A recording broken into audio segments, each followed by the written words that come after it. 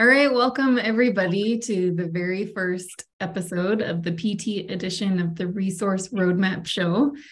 This is something new we're doing with Therapy Insights, and this is an offering that's based on years of requests from members for us to provide more instruction and context on how to use our resources. So we're super excited to be doing this.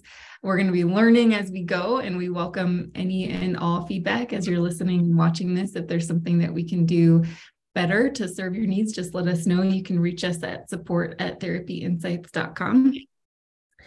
If you are subscribed to the printables feature of the Access Pass, you're going to have instant access to print any and all of the resources that we are talking about today and any episodes in the future. And if you are not a member, you can sign up at therapyinsights.com and get instant access to everything. And if you're wanting CEU credit, you can earn CEU credit for listening to this via podcast or watching it on video.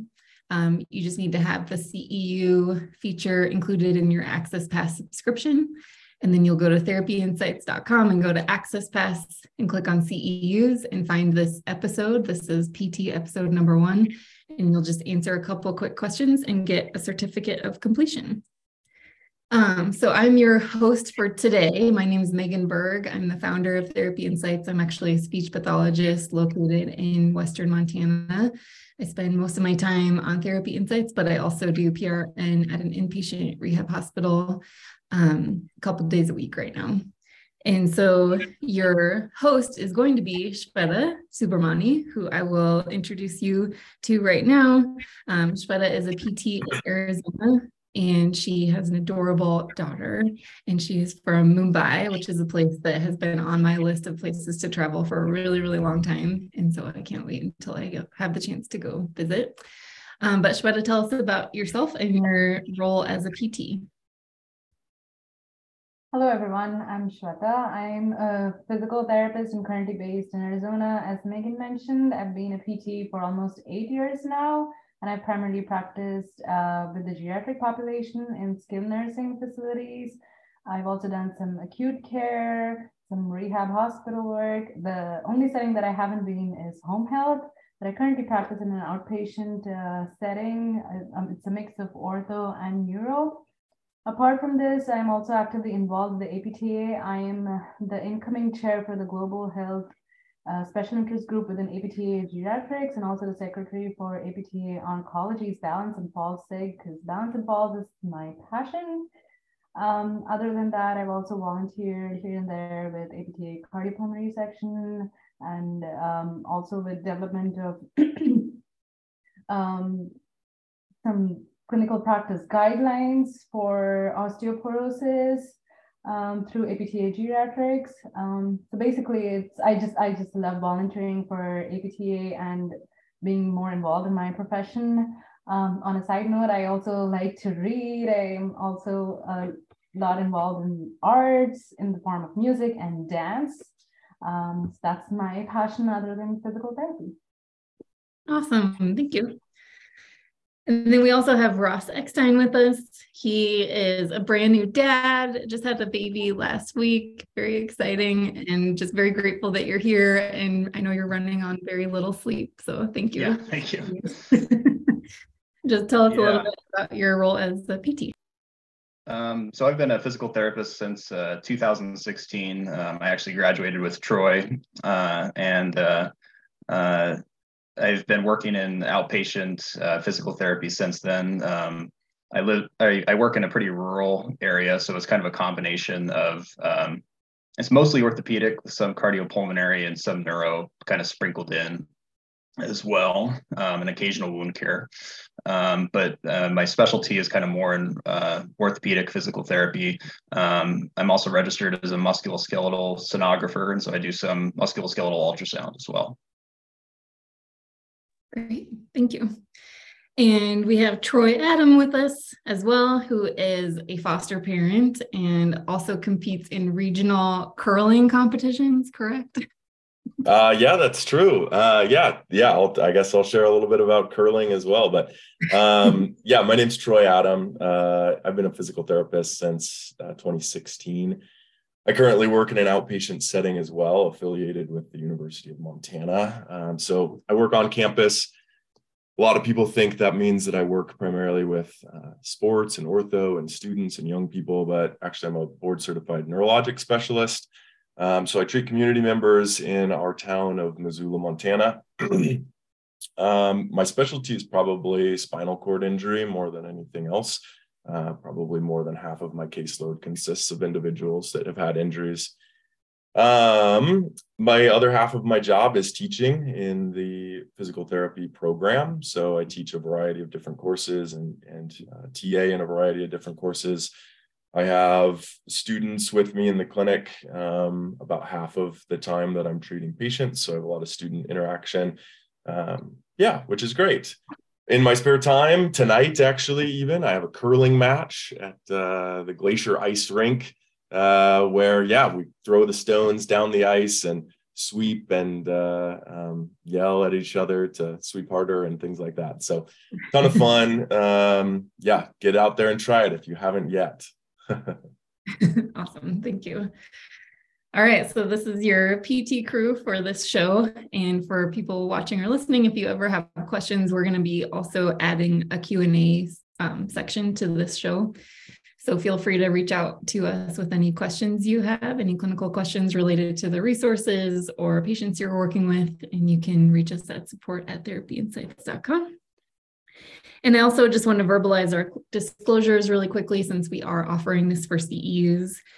All of us are being paid by Therapy Insights to run this show, and we are discussing Therapy Insights products in this show.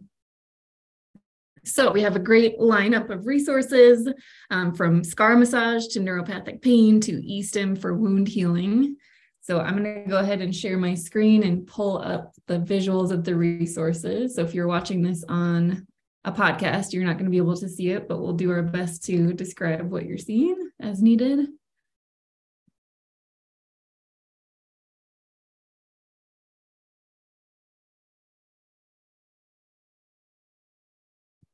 Oh yeah, sorry, I got to disconnect my display.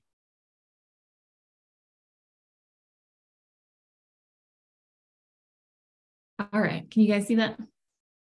Yeah. Okay, first resource we have up is Estim in wound healing. Ross, can you tell us about this resource? Yeah, so I was actually inspired to write this resource because I had a patient who I was actually seeing for CHF kind of cardiac rehab, and he had a chronic non-healing diabetic foot ulcer as well, and he was seeing wound specialists at a different clinic, and it had not really healed for about a year. And so I was trying to think of things outside the box for him that he could start using to help heal his wound. And so I'd remembered that we kind of touched on wound, Estim for wound healing in PT school, but didn't get into it too in depth. And so what I thought would be helpful for me and would probably be helpful for other clinicians who might want to use Estim for wound healing is a resource where you could look at it and you could get all the information that you needed to apply Estim for wound healing if you wanted to. So I kind of delved into the research a little bit on electrical stimulation for wound healing. I didn't end up using Estim with this patient. For one, by the time I wrote this piece, he had actually started to improve a little bit. And for another, the research seems strongest for pressure ulcers. You can use it for diabetic ulcers, but there was less research there that I could see. So it kind of goes into the different types of current that you can use for wound healing. High voltage pulse current by far has the most research behind it, and also seems to have the largest effect sizes for healing wounds. And so I spent most time kind of going through the parameters for that. But I touched on direct current. So your high voltage pulse current is kind of, it's a monophasic waveform. So it's not the same thing that we typically use with our biphasic waveform. So it actually delivers charge to the tissue. Typically it's like 2 twin peaks, and then you get a break, and then another 2 twin peaks of stim. The direct current is similar, it's monophasic, but it's just continuous. The disadvantage to that is you get a lot more skin irritation with that. You can use alternating current. There's not a lot of research there. It didn't seem to work as well. And then you can use something called degenerate wave, which honestly, I've never heard of before doing my research on this. I don't think it's a commonly used thing, but for the high voltage pulsed current, it kind of goes through the different parameters there that most studies use. It kind of talks about the milliamps and pulse duration, frequency, and treatment durations, which range widely, anywhere from 2 hours all the way up to as high as 37 hours per week. You go through a lot of batteries if you're doing 37 hours a week. But apparently they did that in a couple studies. Talks about how to apply the electrodes and use it. And so you could easily do a step-by-step kind of guide on high voltage pulse current for wound healing. So as an example, you'd start by debriding around the wound if needed so that you can apply the electrode to a flat surface. Typically you'd pack the wound with sterile gauze soaked in saline to improve the connectivity. And then you apply, you choose your polarity for the treatment site. So typically you want a positive polarity if you're trying to kickstart inflammation. And the idea behind that is if you have a chronic non-healing ulcer, you're trying to create that inflammatory response so your body starts to address it again. And then you can use negative polarity as well, which is attracts macrophages to the wound, which could be good for preventing infection, basically. And different studies apply it in different ways. One of the more common protocols is to start with the positive polarity, and then as soon as healing stalls, switch to a negative, and then just switch back and forth as soon as it stalls. And a lot of protocols seem to have pretty good success with that. So you apply your treatment polarity, probably the positive polarity to start. You want your other electrode about at least 15 centimeters away is what most studies seem to recommend. And then typically your frequency is about 100 pulses per second.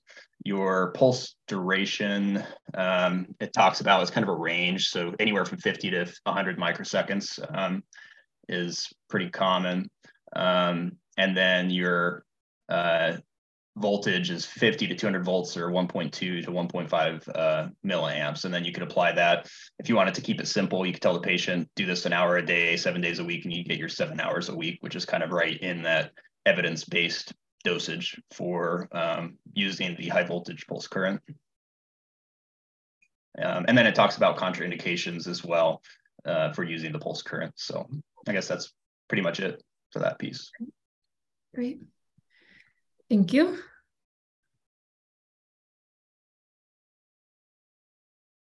And we're going to move on to the next resource, which is Understanding Inferential Current. And this was written by Troy.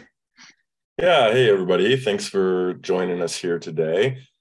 So yeah, I find that honestly, electrical stimulation is confusing. It's hard to understand. It's not very tangible. It's not something that we can touch very easily. So understanding it is challenging for students. I think it's challenging for clinicians, and we tend to do what we're most comfortable with as clinicians. So this piece is really around understanding one of the kind of main forms of electrical stimulation, which is interferential current. The other ones being neuromuscular electrical stimulation, functional electrical stimulation, TENS. Those would be kind of, and then like Ross said, using high volt current for wound healing. This is meant to modulate pain. So as we talk about interferential current, it is one of the more odd setups. Most of the time when we have when we're doing electrical stimulation, we use 2 electrodes, right? So that current is flowing from one electrode ultimately through the other, going through our muscular tissue, through our nerves, to elicit contraction or sensation of some kind. In this case, we actually use 4 electrodes. And what we have happen is, it's like a square, right, or a rectangle type treatment area. You have one corner is hooked up to one line, and then the opposite corner, so kind of kitty corner, is hooked up to the other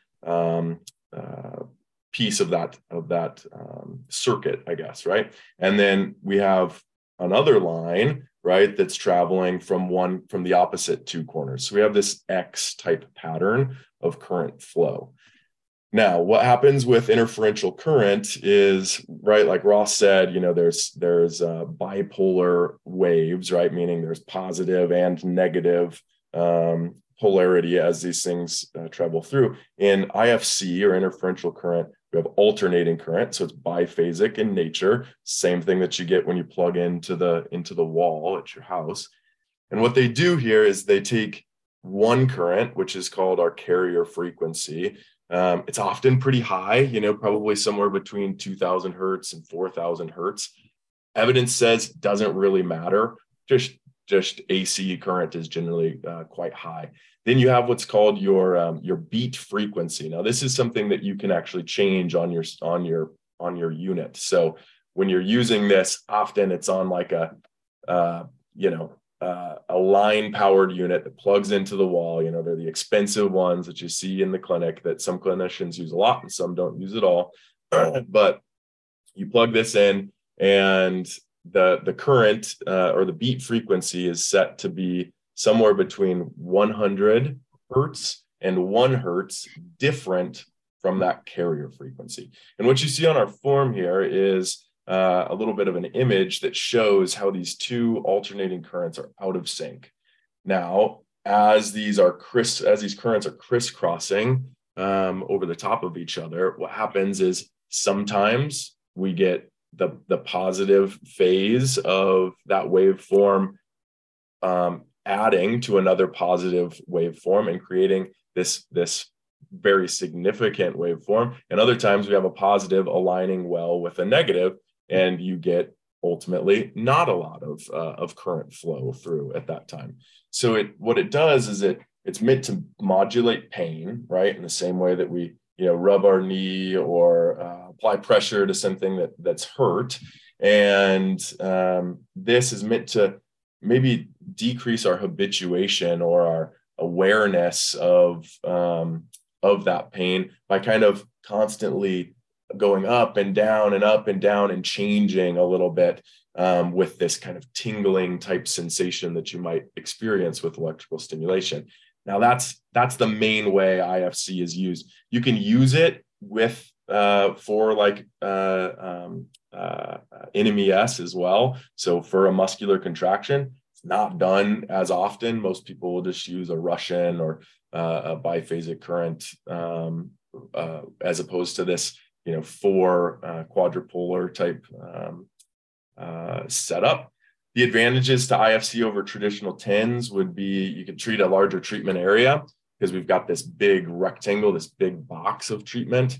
It's high volt current, which there's some evidence that suggests that there's less impedance through the skin and through the subcutaneous fat tissue there. So there's potential that you're just maybe able to get a little bit of a higher dose at these high volt currents. It also lets you treat over bone. That's where I find I use it more often than not. If you put TENS over bone or NMES over bone, it hurts.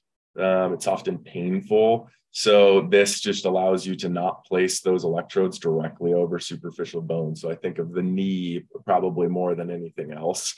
If I wanted to treat an area there or some sort of body part that's not flat and simple, right? An elbow would be another good example, a shoulder, low back, if I want to treat a big area. On this resource, I'll quick wrap this up, but there's a couple kind of words that are going to pop up when you plug in your unit and you're selecting your parameters, right? I told you, don't worry about your carrier frequency, worry about your beat frequency, set it between 1 and 100 is in general a pretty good idea. There's going to be something often called sweep. Now, this is it's something that you can select on or off. What it does is it changes that carrier frequency, just pre-programmed. So it's thought that maybe it even decreases habituation to the stimulation even a little bit more. The other one that you can do is called vector scan. You'll see these on a lot of the Chattanooga line powered units. What that does is it alternates the amplitude of the two currents. So we haven't really talked about amplitude too much, but it changes the amplitude, which ultimately will change the location at which the summation of these two currents happens. So what you'll hear it described as is often like a swirl, like it will feel not only like this quick beats and slow beats, but then it will also kind of swirl around the location of the treatment area.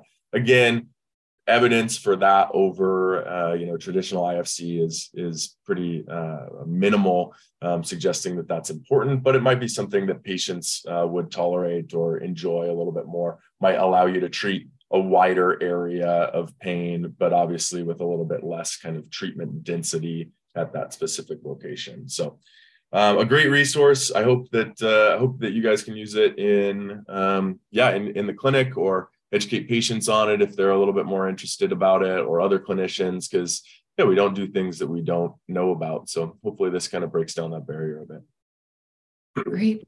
Thank you, Troy. And Ross, you wrote an article snapshot this month about what patients would call tennis elbow, also known as lateral epicondylitis, if I'm saying that correctly. Do you want to talk about some of the clinical takeaways with that as related to Estim? Yeah. So the high voltage pulse current that we were talking about with wound care, it's interesting. There's some research. Most of it's actually coming out of Spain. And it's very common over there, but essentially it's called percutaneous electrolysis. But essentially they, using ultrasound, will identify the degenerated part of the tendon, put a needle into it, and then run high voltage pulse current. The same idea where you're kind of kickstarting that inflammatory process to turn a chronic non-healing issue into a healing issue, more of an acute injury that the body will address. And there's kind of moderate evidence, I'd say, that there can be some benefit to it. The study that I talked about was comparing that to muscular dry needling. And one group had kind of just regular muscular dry needling to the supinator and the extensor carpi radialis brevis. And then the other group had the percutaneous electrolysis targeting the tendon.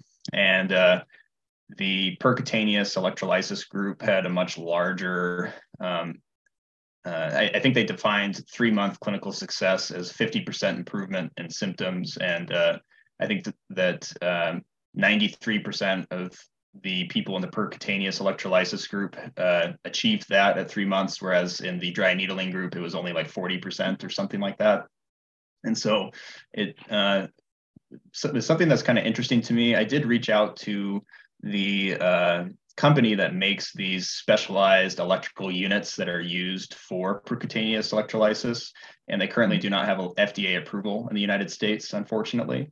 But it's something that since high voltage pulse current, electrical stim is in our scope of practice. Estim is too. So I don't see why you couldn't apply it so long as you got the right needles, because I think that the needles that they use apply the stim directly at the tip of the needle rather than all along the needle, because then you would be applying stim, to the muscle and fat and everything that you're going through towards the tendon.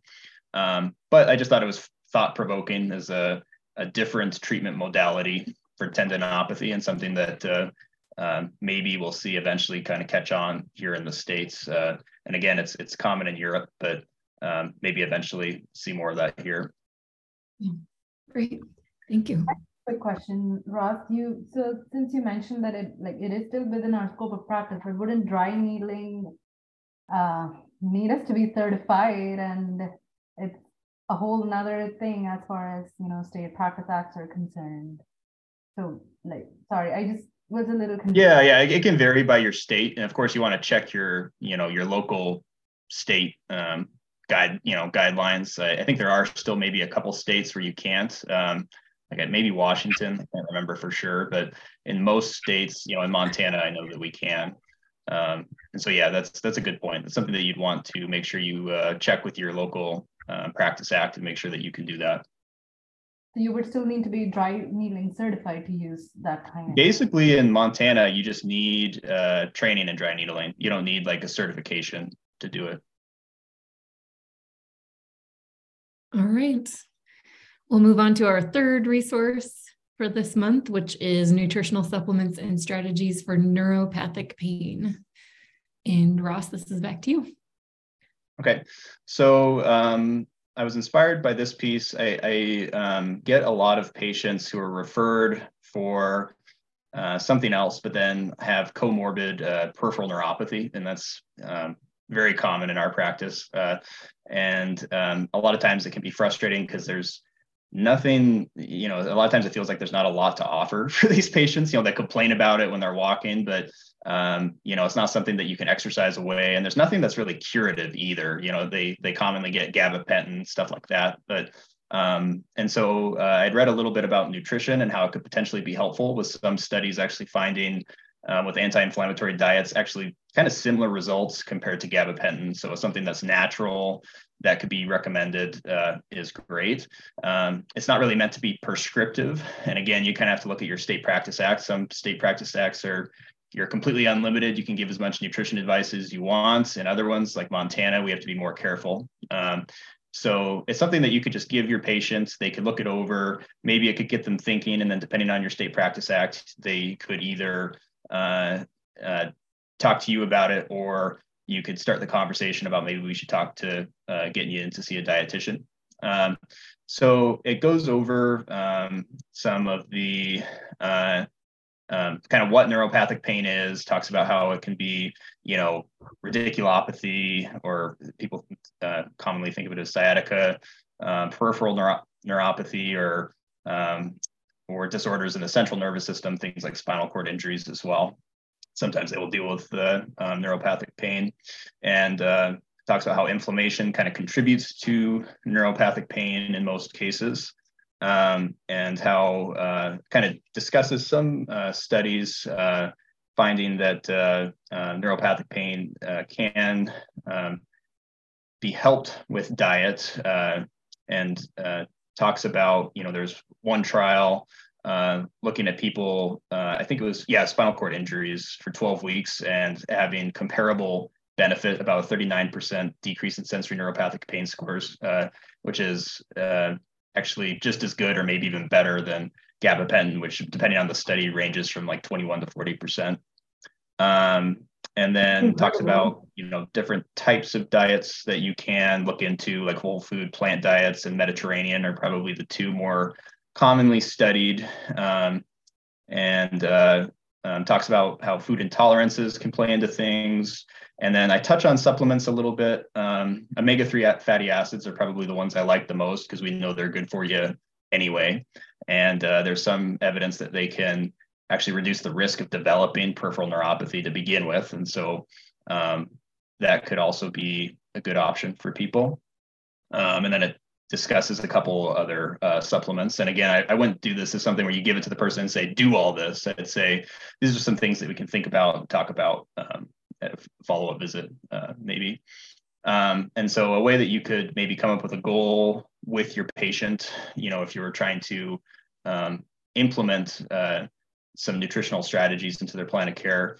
I think one way that would be pretty safe, I know that we had a dietitian come to our school when I was in physical therapy school and kind of talk about when it's okay to discuss nutrition versus not discuss nutrition as a physical therapist. And she said it's typically okay to recommend things that are in practice guidelines from governmental organizations, such as like the American Heart Association. So one example of a goal that I might use would be, in order to decrease pain by 2 out of 10 on a numeric pain rating scale, patient will increase their fruit and vegetable consumption to at least 5 servings per day over a weekly period, as assessed by a food diary within 6 weeks, or something like that. So it's something where that's what the American Heart Association recommends, is a minimum of 5 servings of fruit and vegetables. And honestly, we probably all should be getting more than that, but that would be more achievable probably for most people. So I think that could be a good example of a goal. Or you could say something like, again, the American Heart Association recommends less than 36 grams of added sugar for men, less than 20 or 25 for women, something like that. So that could be another goal you could similar verbiage, but just say, try to limit your added sugar intake to less than 36 grams per day. And again, it's good for the patient and might have some benefit with their pain level as well. Yeah, that's awesome. I mean, just the results alone that changing the diet is comparable to gabapentin is amazing, because gabapentin isn't, I mean, it works, but it's not a great long-term Right. solution. Yeah, anything you can do to avoid drugs, I see as a good thing. And it's not like telling someone to eat more fruits and vegetables is going to be bad for them, probably. So, yeah. Great. I actually found this resource quite interesting. Sorry, not to interrupt you guys, but I do have a patient with Charcot-Marie, and I was curious if something like this would be helpful for her. I mean, I know it's not as common. I mean, the neuropathy in that condition might be a little different compared to what you might see in diabetes or something like that. But like, considering I didn't neuropathic pain, I was wondering if, maybe trying something out like this could be. I didn't see any research specifically for that, but if there's neuropathic contributors to that, it would make sense. It seemed like the results were good, when you're looking at either chemotherapy-induced neuropathy, diabetic-induced neuropathy, spinal cord, all these different types of neuropathic pain seem to benefit. And so I wouldn't see why not. And again, it's probably not going to hurt the patient to do some of that stuff. So yeah, that's a good question, but I guess my answer is I'm not completely sure, but I think probably it would be helpful. Yeah. Yeah, sorry, it wasn't meant to be like a question. No, that's all right. Yeah, no, yeah, it's a question. That would be helpful, because that is something that my patient keeps complaining of too. So just maybe try this and see if it works or not. Like either way, like you said, it's not really going to cause any harm, but there is harm in trying. So. Yeah, absolutely. Yeah. And for anyone working in a facility, like at a hospital or SNF or something like that, like I've asked the dietitian to join me for a session, and that's always worked really well, because then you can have their expertise, but then also bring in, the clinical expertise as well. So one idea to consider. All right.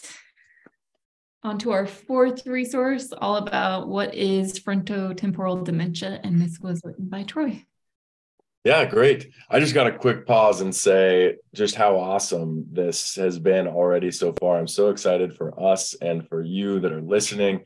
Like, man, to just listen to Ross talk about some of these resources just gets me excited about treating patients with some of these impairments. So I hope that you guys find this helpful and useful. I know that I already am, so it's been great. But yeah, let's move on. So frontotemporal dementia. So this is a form of dementia, not necessarily something to get excited about, a challenging diagnosis for sure. Really, the handout is meant to be probably a resource both for clinicians in terms of kind of a basic understanding of what frontotemporal dementia is. When I see that written in a chart, right, I think I would be maybe a little intimidated at first if I hadn't encountered that before. It just sounds a little intense. So ideally, right, to give you a little bit, get your feet underneath you in terms of some basic understanding so that you can have a good conversation with your patient that might have been diagnosed with this. Also, I see it as a resource for someone that maybe a caregiver that has some more questions, that is probably in a place to hear some of the information that is in this. It talks about really the three different types of frontotemporal dementia. So there's three variants: the behavioral variant, the semantic variant, and the non-fluent variant. Talks about morbidity associated with these as well. So I mean, it's a heavy topic. It's a heavy conversation. I don't know that it's something that I would just say, oh, here, let me give you this resource on the way out the door. This is one that I maybe want to sit down and have a conversation with the caregiver, or potentially the client at that point as well. Frontotemporal dementia, right? It affects two lobes primarily of the brain, the frontal lobe and the temporal lobe.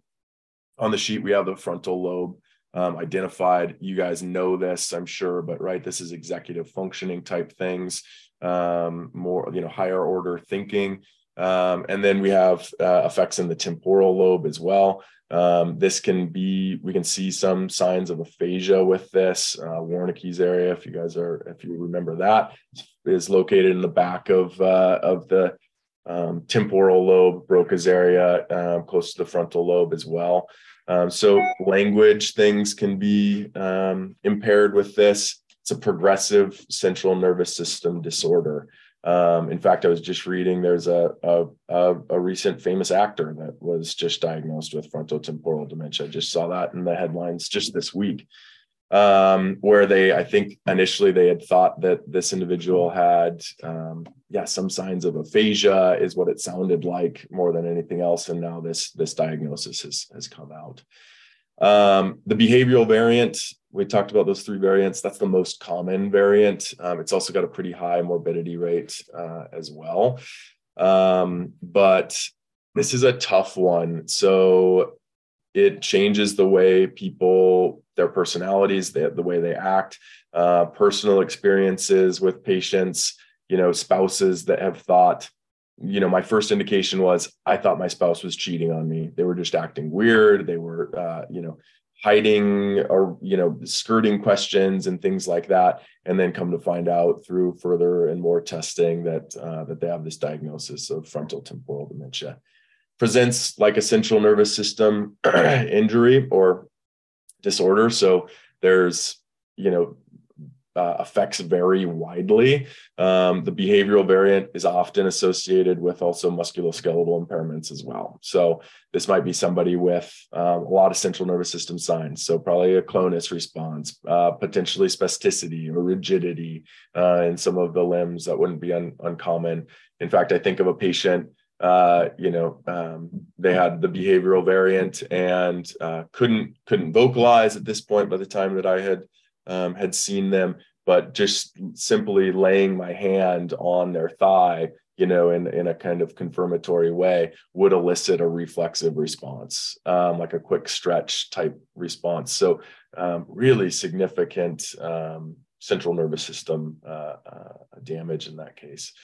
Let's see, the semantic variant, often less musculoskeletal impairments. So ADLs, they can do for often a lot longer, but they often have behavioral changes that are associated with more rigidity. So like things being on time, not being flexible with schedules or things like that. And then the non-fluent variant, as you might expect, has to do with aphasias. So we mentioned those, areas of kind of speech interpretation and production. Those can obviously be impaired. Memory is often impaired with these. So, recognizing loved ones, things of that nature is often affected as well. So, there's also just some information on the sheet in terms of how often this occurs. Great. Yeah, and I think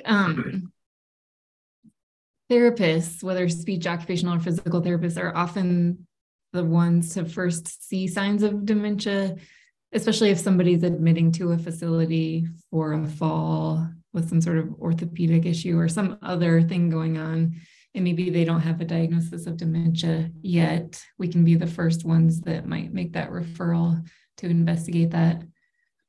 Or people might be coming in for physical therapy, bringing a loved one in who has frontotemporal dementia. Maybe they have the diagnosis, but just because of the way the medical system is set up right now, they don't have a lot of support or information about what that diagnosis is. So again, I think we can play a role in continuing to provide education and support there. Yeah, and I think, Megan, you bring up a great point too, in the sense that, this is a patient that's going to be seen by all three disciplines. There are some cases in here of some things that we've talked about, that aren't necessarily applicable to all disciplines of rehabilitation. But I think this handout is one that would really benefit anybody that's working with anyone with they could come in, like you say, for anything, and we could be picking up on this. But yeah. Troy, I was curious to know if you noticed any research about specific age groups that it's more commonly found in, or if early onset dementia can also be frontotemporal? Yeah, I don't know incidence rates off the top of my head, but I do know that this is something that can affect a younger population as well. So not necessarily specific to geriatric physical therapy by any means. Yeah. Great. Okay, we'll move on to the final resource, the final new resource being added to the library. And this is all about scar massage as a home program. And Troy, take it away.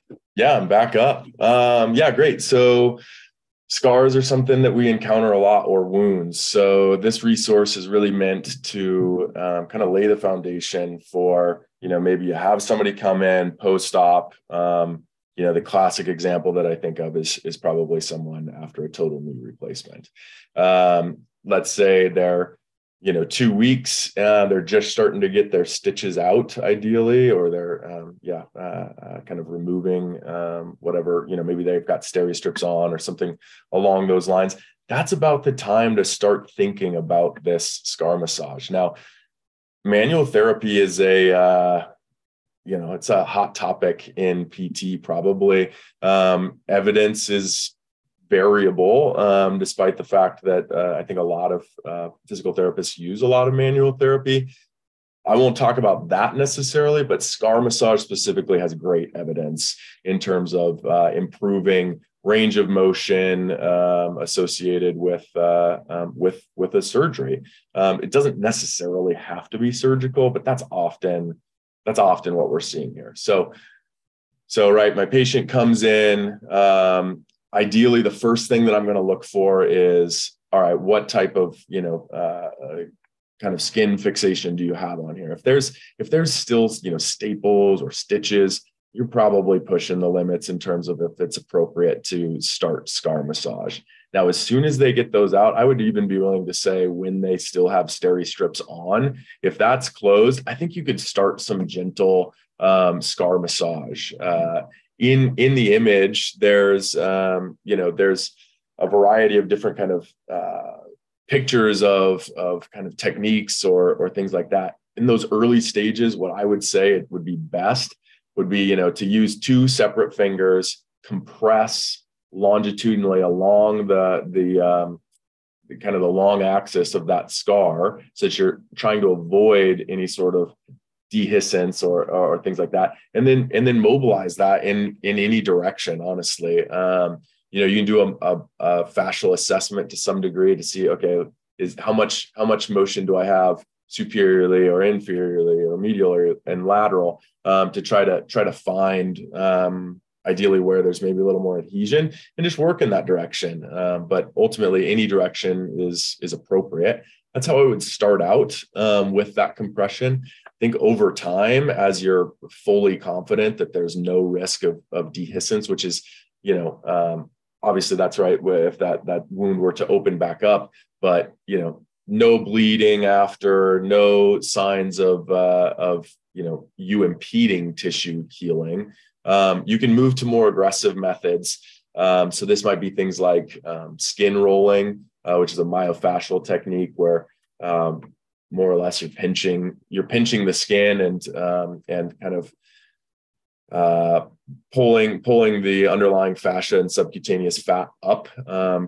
The goal here is to just reorganize collagen fibers, right? So after an injury, collagen is laid down, and it's in a web, right? It's this non-uniform, non-pigmented mass of tissue. Your goal with scar massage is to help, honestly, break some of those adhesions apart potentially, and work to reorganize this structure or that scar so that it's more malleable and elastic, which can often lead to decreased risk of either pain associated with that or range of motion deficits that are fascial, fascial in nature.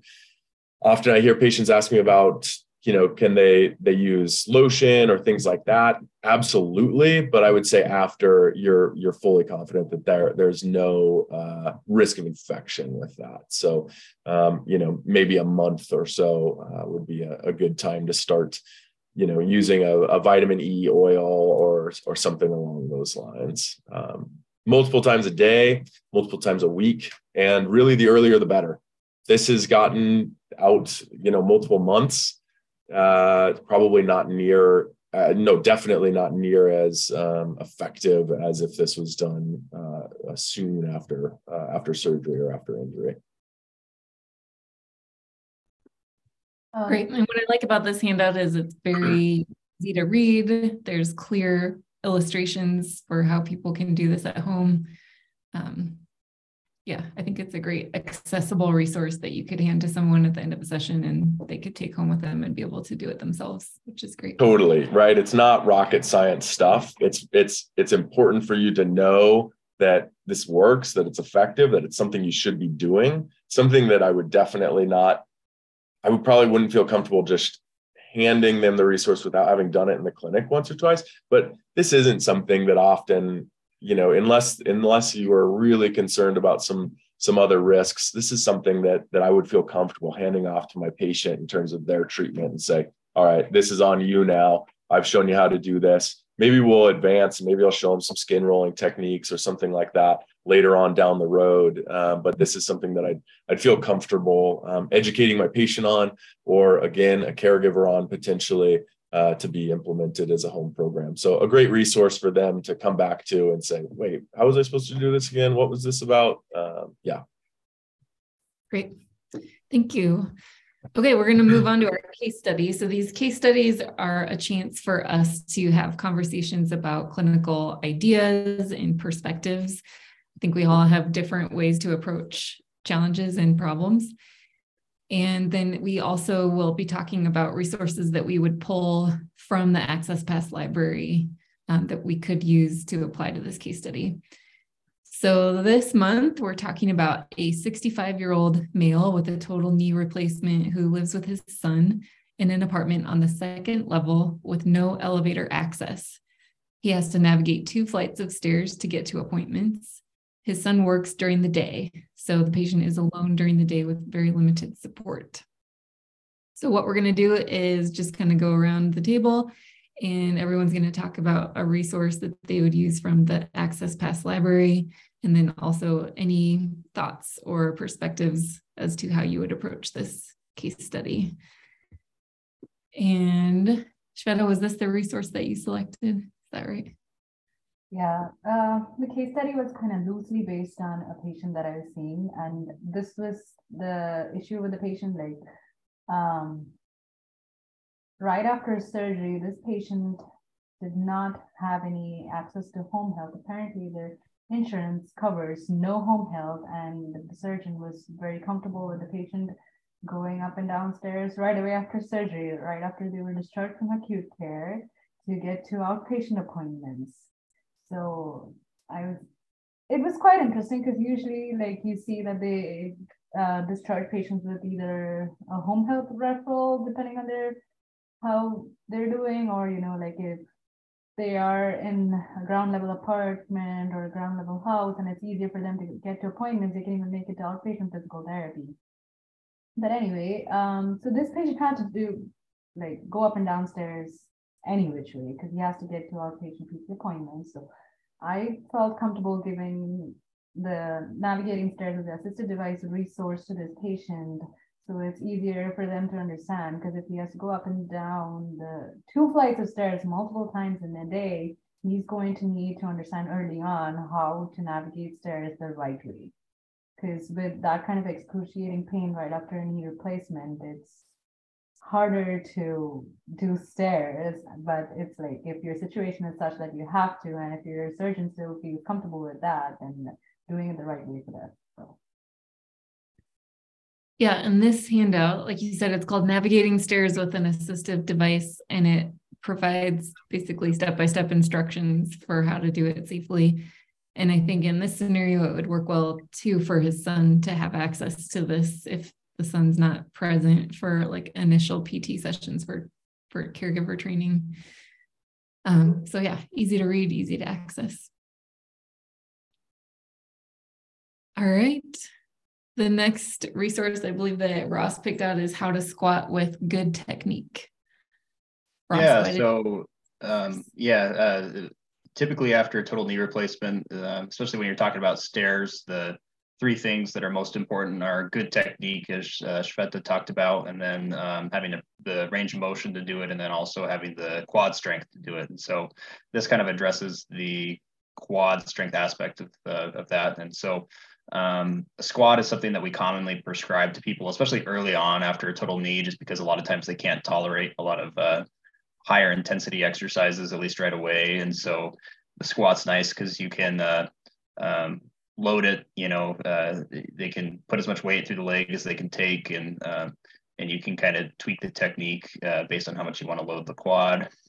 So this handout just kind of goes through how to squat with good technique, either a quarter squat, which is probably what you'd start with, and then talking about how to, you would probably, you wouldn't do the full squat, but you'd start with probably a quarter squat, and it kind of goes through how to do that with good technique. You'd be surprised how often you get someone doing something in the clinic, it looks great, and then the next time you come in, you ask them to do something, and it's pretty wonky. So this could be something nice that they could look at home, and you could also write your sets, reps, and how often you want to do it on there. So it's kind of convenient that it also saves you some time, that you don't have to go run into the office, get on your home exercise software and try to type something up. If you're giving them this, you can just talk through how to do the squat. Some of it might not be applicable, that talks about using a barbell, but again, you could talk through the parts that are applicable to this patient, and then prescribe your sets, reps, and send them home with it. And so it's a simple resource, but it's really practical and very applicable for this type of patient. Great, thank you. And the last resource that we're pulling from the library to use for this case study is called Stiffness After Total Knee Replacement. And Troy, why did you pick this resource? Yeah, great. Honestly, this one's not necessarily a simple resource. This one is rich, I think, with great information. Probably best suited for maybe the clinician, or again, the really interested and the patient that wants to be well informed of some risks associated with a total knee replacement. This document talks about more or less stiffness or range of motion deficits, which are super common after a total knee injury. If somebody's not going to do well after a total knee injury, it would be my guess that this is the reason why. Lack of range of motion is one of the biggest reasons why we would say, hey, you got to go back, you got to get a revision, or something's got to change here. So it outlines range of motion kind of goals associated with different activities that are important to your patient. So ideally, right, we often think of about 110 degrees of flexion as something that's good. But, what do you need to be able to just sit comfortably? What do you need to be able to climb stairs, things like that, so that you have some benchmarks, maybe when it comes to goal writing specifically, or again, education to your patient. Hey, you want to be able to get down to the basement to be able to do your laundry? Well, guess what? We got to work on this, and we got to get it to this point. It talks a little bit about treatment options for the physical therapist as well that's having trouble improving range of motion. And some risk factors associated with not having or with potential to kind of develop a stiff knee or stiffness after surgery. So just a good kind of base piece of literature to give to your patient right off the get-go, get them excited about their range of motion. Hey, great, you were able to achieve 70 degrees of flexion today. Oh, great, now you're able to achieve 90 degrees of flexion. This is what this means. So maybe they can have a little bit of buy-in and kind of follow along with the treatment process. So. Great, thank you. And do you guys have any thoughts as far as how you would counsel this person? Like, should they be going home? Should they be going out and doing things in the community right after a total knee replacement? If they're going to do it anyway, even against somebody's advice, like how would you be talking to them or counsel them through this? I think it would depend for me a lot on their functional status, and how they were doing. And then also sometimes compliance with your assistive device instructions as well can play into that. A lot of times people can get around pretty good and do more walking if they are willing to use a walker or something to unweight it a little bit. And then a lot of times the people that insist, I'm not using a walker, and they're just grunting and limping through pain, then they end up with a really swollen, angry knee. And so I guess it depends, depending on how the patient presented and how the knee was doing. I guess it would be a lot of times I talk about pacing. It's like maybe if you got really sore, walking 500 feet, next time try maybe just limiting yourself a little bit more and see how you do, and then kind of gauge it on that and hopefully progress it with time. Yeah, I love and hate Ross's answer, which is like the classic PT school. Everybody knows it. And I'm sure other professions as well, other therapies, the it depends answer, right? So yeah, you got to use your clinical judgment. You got to see, okay, what's their fall risk? How good are they with their assistive device? What's their pain level? Things like that. In general, we're going to push towards as much community involvement as we can. Classically, people do better with that, but if it's not safe, it's not safe. Honestly, other than what both of you mentioned, I would say that I actually learned something very interesting recently, which was motivational interviewing. I feel that when I get patients who are like very non-compliant, very persistent, that they're going to be unsafe, but they still want to get the rehab that they deserve, I try, like, I wouldn't say I'm an expert at motivational interviewing. That's something that I'm still looking into, but I feel like I've tried a little bit applying the strategies, the ones that I know of, at least trying to like question them further about like, okay, why is that if they're denying using an assisted device? Why is that they feel that way? What are the pros and cons? What would happen? And kind of weigh the risk versus benefits for them and see if they're able to make an informed decision at that point. Yeah, absolutely. And at the end of the day, it's always personal choice. And I think all we can do is recommend and be supportive, but then also honor that it's the choice that they get to make for their own lives. And that's 100% okay. All right. Before we wrap up, I just wanted to mention, each month we'll mention any resources that were created by the other teams in Therapy Insights that might apply to your clinical practice. So this was a resource created by the OT team that's now available, and it's all about gait control theory of pain in practice. So that can be used as a handout for your patients. And then the OT team also developed a handout about growth mindset. So trying to shift from a fixed mindset of like, I can't, or I give up, towards a growth mindset of I'm still learning, I'll keep trying, this is going to take time and effort. So that can be a helpful conversation if you're working with patients who tend to live in that fixed mindset realm, helping them shift that so they're able to reach the goals that they're trying to accomplish. So those are all of our resources. You can find them at therapyinsights.com. All of the links to the resources that we're talking about will be in the show notes if you want to just find them very quickly. And if you have any questions, you can reach us at support@therapyinsights.com. Thank you for joining us for this last hour. We're going to be back in 1 month with a whole new episode all about our new resources that we're releasing in April. And we'll have a new case study that we'll be discussing then as well. And if you are an Access Pass member, be sure to vote in our upcoming survey about which resources that we create next. We absolutely listen to all requests as well. If you're looking for a specific resource that you need for your clinical practice, you can type that into the survey and we take those, and those are often the resources that we create next. So thank you to all the therapists out there for making therapy informed and empowering and person-centered. And we will see you next time. Thanks. Thanks, everybody. Thank you, guys. Enjoyed it.